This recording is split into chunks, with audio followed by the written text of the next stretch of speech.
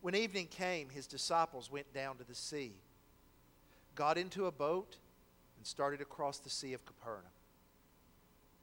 It was now dark, and Jesus had not yet come to them. The sea became rough because a strong wind was blowing. They had rowed about 3 or 4 miles. They saw Jesus walking on the sea and coming near the boat, and they were frightened. But he said to them, "It is I. Do not be afraid." Then they were glad to take him into the boat, and immediately the boat was at the land to which they were going. Would you pray with me, please?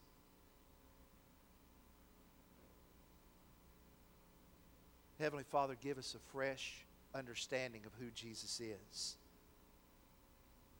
Lord, I pray that as we work our way through this passage, that this will not just be an exercise in intellectual knowledge, but that this would stir our hearts to know that our Savior is indeed God in the flesh.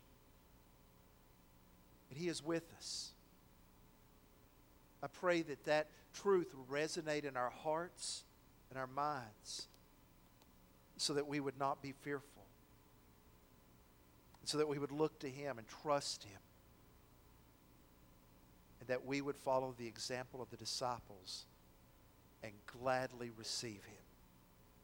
Be glorified, Father, in Jesus' name. Amen. One of the things that I enjoy about reading history is that you come across things that at one time people said would never happen. For example, at the turn of the 20th century, thought was being expressed about a horseless carriage, a carriage that would actually propel itself. And people laughed at that idea and said, "A horseless carriage? That's crazy." Until Henry Ford hit the streets of Detroit in what he called his quadricycle, a horseless carriage. For a long time, people thought the idea of someone running a mile in less than 4 minutes was crazy. Nobody, they said, could run a 4-minute mile until in 1954, Roger Bannister ran the mile in just a second under 4 minutes. And by the way, the current record for a mile is 3 minutes and 43 seconds. That's moving along. That would be a large bear chasing me. People said the idea of having light in a room without a fire is impossible. Never. Until Thomas Edison comes along. Man flying? Never happened. Until the Wright brothers proved them wrong on the shores of North Carolina. Walking on water? Never happened. Except for Jesus.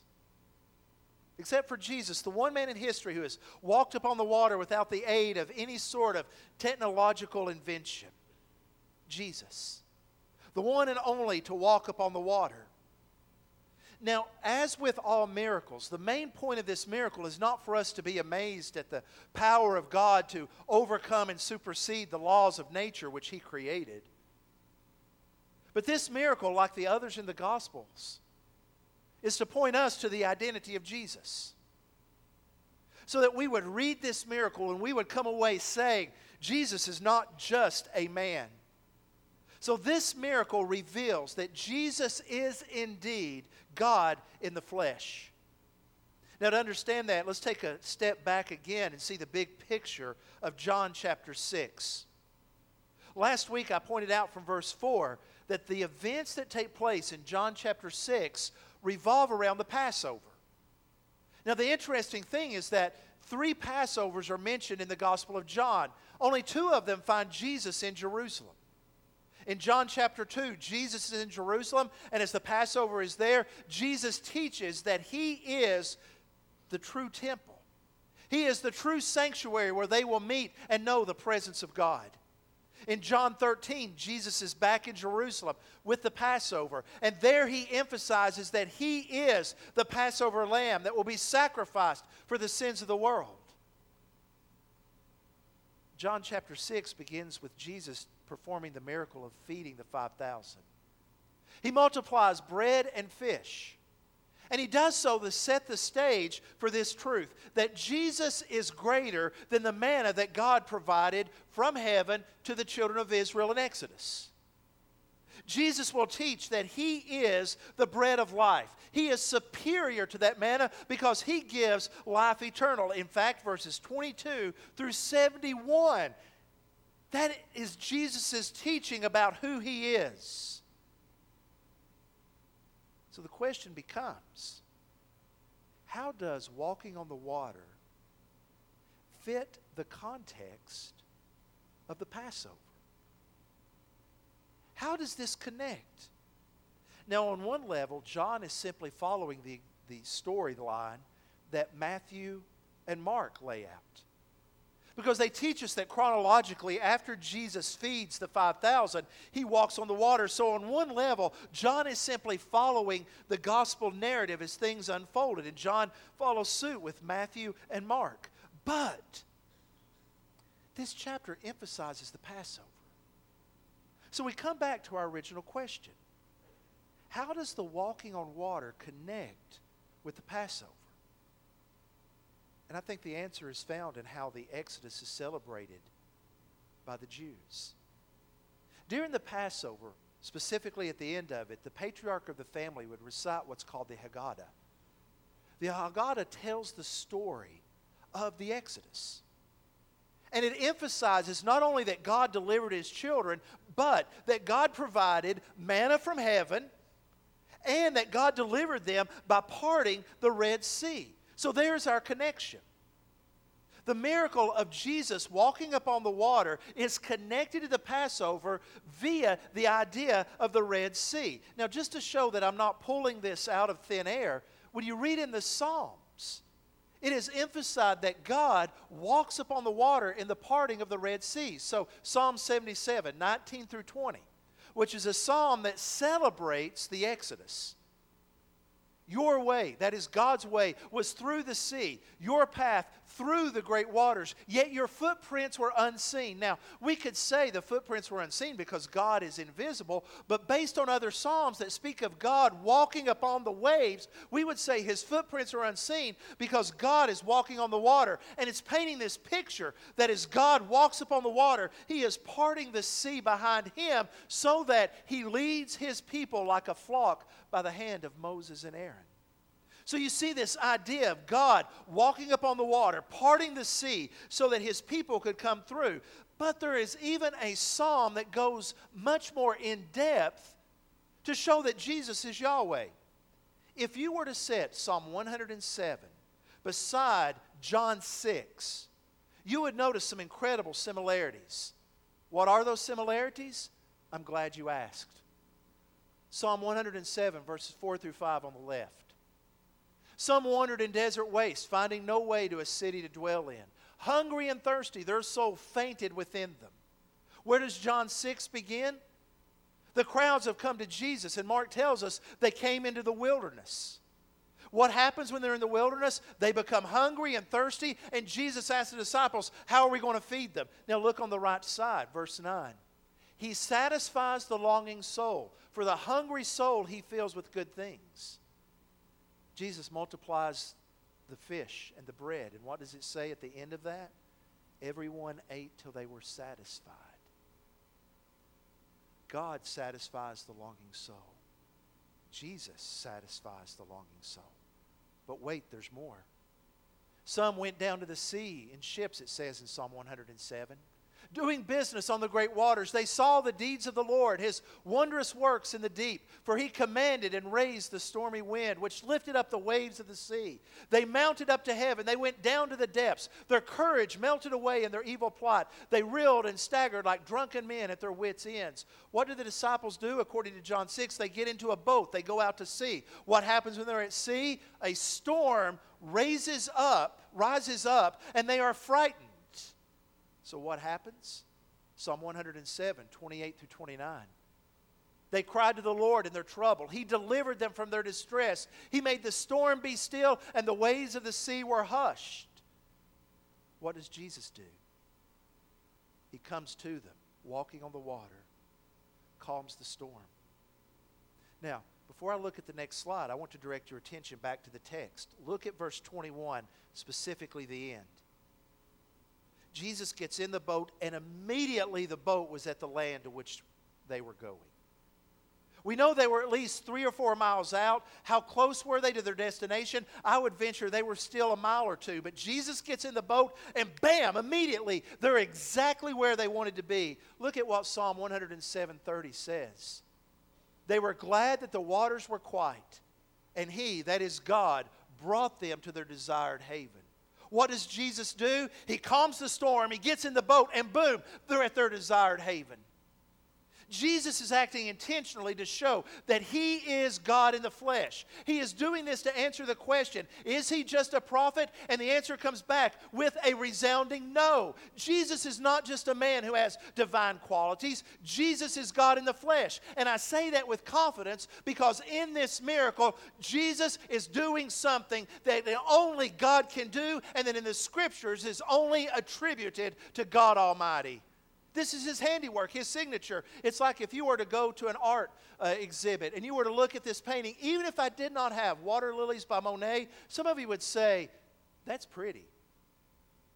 That looks like a Monet, even with no name on it. Or this may be a better example. If you were to look at that, I don't know. I'm just going to put that out there. But it's by Picasso. It is neo-cubist in form, painted around the 1950s. If you will notice the stark lines drawing attention to the neo-cubist idea, you look at that and you know automatically that's the work of Pablo Picasso. When Jesus walks on the water, it's clear that He's God. From the Psalms, He's drawing a picture that only God could do. So it becomes a very clear, logical syllogism. If God walks on the water, and only God walks on the water, and Jesus walks on the water, then Jesus must be God. And the beautiful thing is, this tells us more than just God's power. This tells us more than just that Jesus has control and an ability to supersede nature. This miracle tells us something about the character of God. That our God is compassionate. And that He comes to us in the storm. Very subtly, John introduces one of his themes into this passage. Throughout his gospel and even the letters he wrote that are recorded at the end of the New Testament, John draws heavily on the themes of light and dark. Jesus is light. Darkness is to live without Him. So that's why I believe in verse 17, when he makes the statement, it was now dark and Jesus had not yet come to them, it carries more weight than just a phenomenological description of what is taking place. This isn't just saying night had fallen. He's given a description of life without Jesus. And notice what happens next, verse 18. The sea becomes rough, a strong wind is blowing. Now, I'd remind you, the majority of the disciples were experienced seamen. Draws attention to the fact that they are rowing. What that means is that they had lowered sail. The storm was so great they were afraid that if they left the sail up, it would be destroyed. If the wind caught the sail, broke the mast, they would really be in a serious spot. So they're rowing, and they're not going anywhere fast. Now follow with me. John leaves out a point that Matthew and Mark contain. And he does this to make a point. In Matthew and Mark, we are told that Jesus sent the disciples to the boat. But John omits that. Notice how he describes it. The disciples go down to the sea, get into a boat, and start across. It's because John wants to emphasize this to teach us about the grace of God. He paints the picture so that the disciples are leaving Jesus on their own. That's where the darkness carries more weight than just the idea of night falling. John is saying if you make the decision to walk away from Christ, it's only going to lead to darkness and chaos. If you set out to live life apart from Jesus, darkness will accompany you, and chaos will describe your life. That's why it's so important to recognize who Jesus is. That's why knowing who He is adds weight to what He says when Jesus says, I am the way, the truth, and the life. Because to leave the way sets you up for darkness and chaos.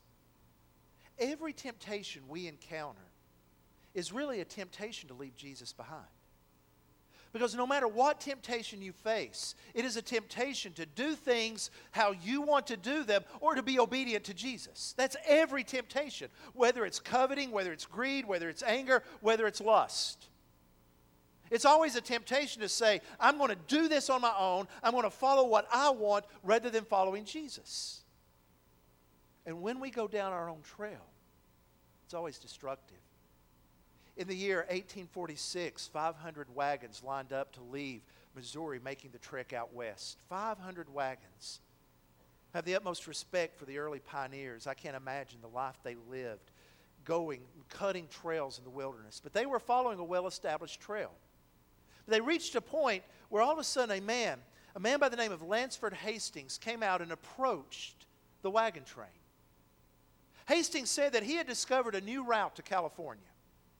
This route would be smoother, it would be quicker, it would save them over 400 miles if they took his route and followed him, and he would be glad to give it to them for a small fee. 9 wagons at the end of that long line took him up on that. 9 wagons that contained 2 families. The Reed family and the Donner family. If you know American history, things did not work out well. The shortcut was not really a shortcut, as they became bogged down in the Sierra Nevada mountains, and the majority of the party died. Shortcuts never work out well, and spiritually they are destructive. That's why this miracle is giving us a warning that we need to stay near to Christ. But here's the good news. When you and I veer off course, our God doesn't wipe His hands of us. He doesn't say, that's enough, I'm done. What does He do? He initiates coming to us. In the darkness and the chaos, in the midst of the storm, what does Jesus do? He walks to the disciples. They aren't crying out. They think Jesus is back on shore. But in His grace, He comes to them. God appears to them in their greatest need, so that even when we veer off path, Jesus is gracious, calling out to us. Now, look how the disciples respond. They're frightened. And of course they're frightened. Jesus isn't expected to be there. He's walking on the water. It's a natural response to be afraid. This is something beyond our power, beyond our control. But notice how Jesus responds. It is I. Don't be afraid. Then they were glad. The presence of Jesus calms fears. Knowing who He is calms fears. Remembering that He is God calms fears. I remember when I was a little boy and I reached that age where my parents trusted me enough that they would leave me at home by myself. Yes, it sounds like a movie entitled Home Alone. And I would put on a brave face. Dad would say, now son, are you okay? We're going to be gone for about an hour. We'll be all right. Dad, I'll be fine. I'll be fine. I can do it. I'm a big boy now. The minute they would leave, walk out the door, I would go get my brown blanket and my dad's putter. And I would get on the couch. And I would cover up with the blanket. That way, if they came in, they would never see me.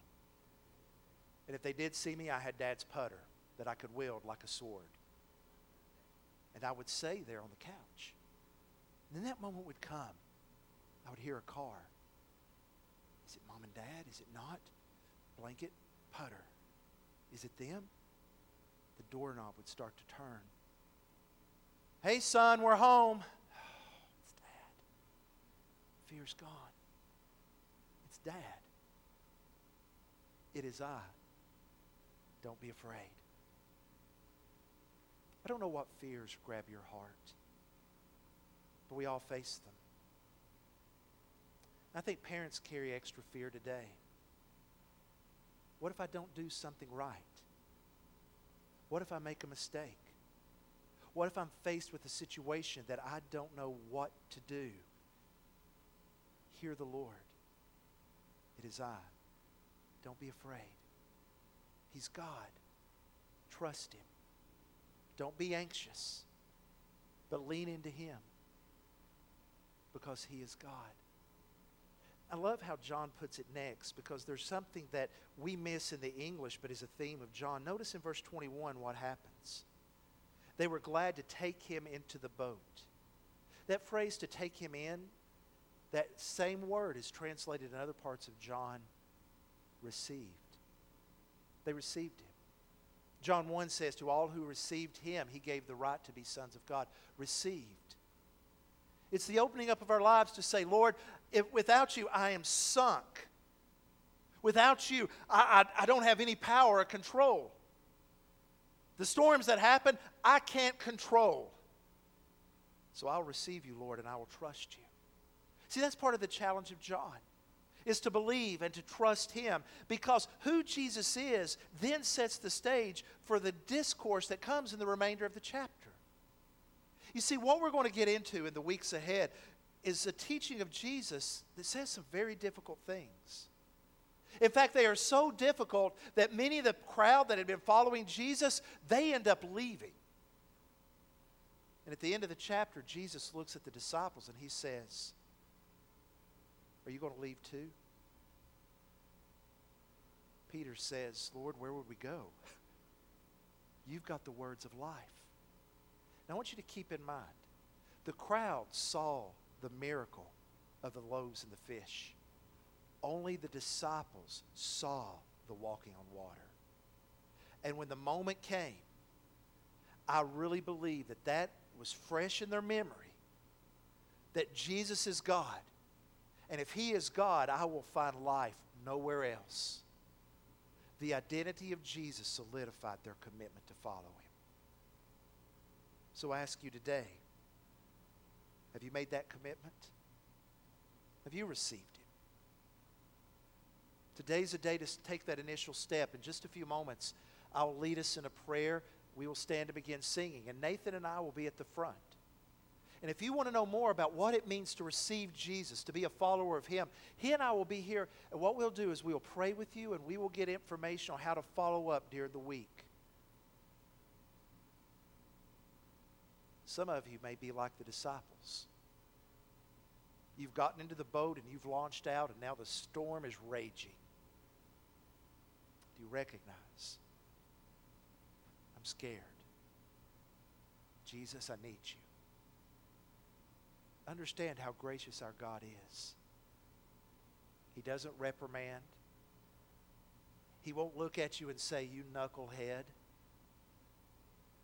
He'll get in the boat with you, and you'll find what you're looking for. I want to ask you to bow your heads with me right now.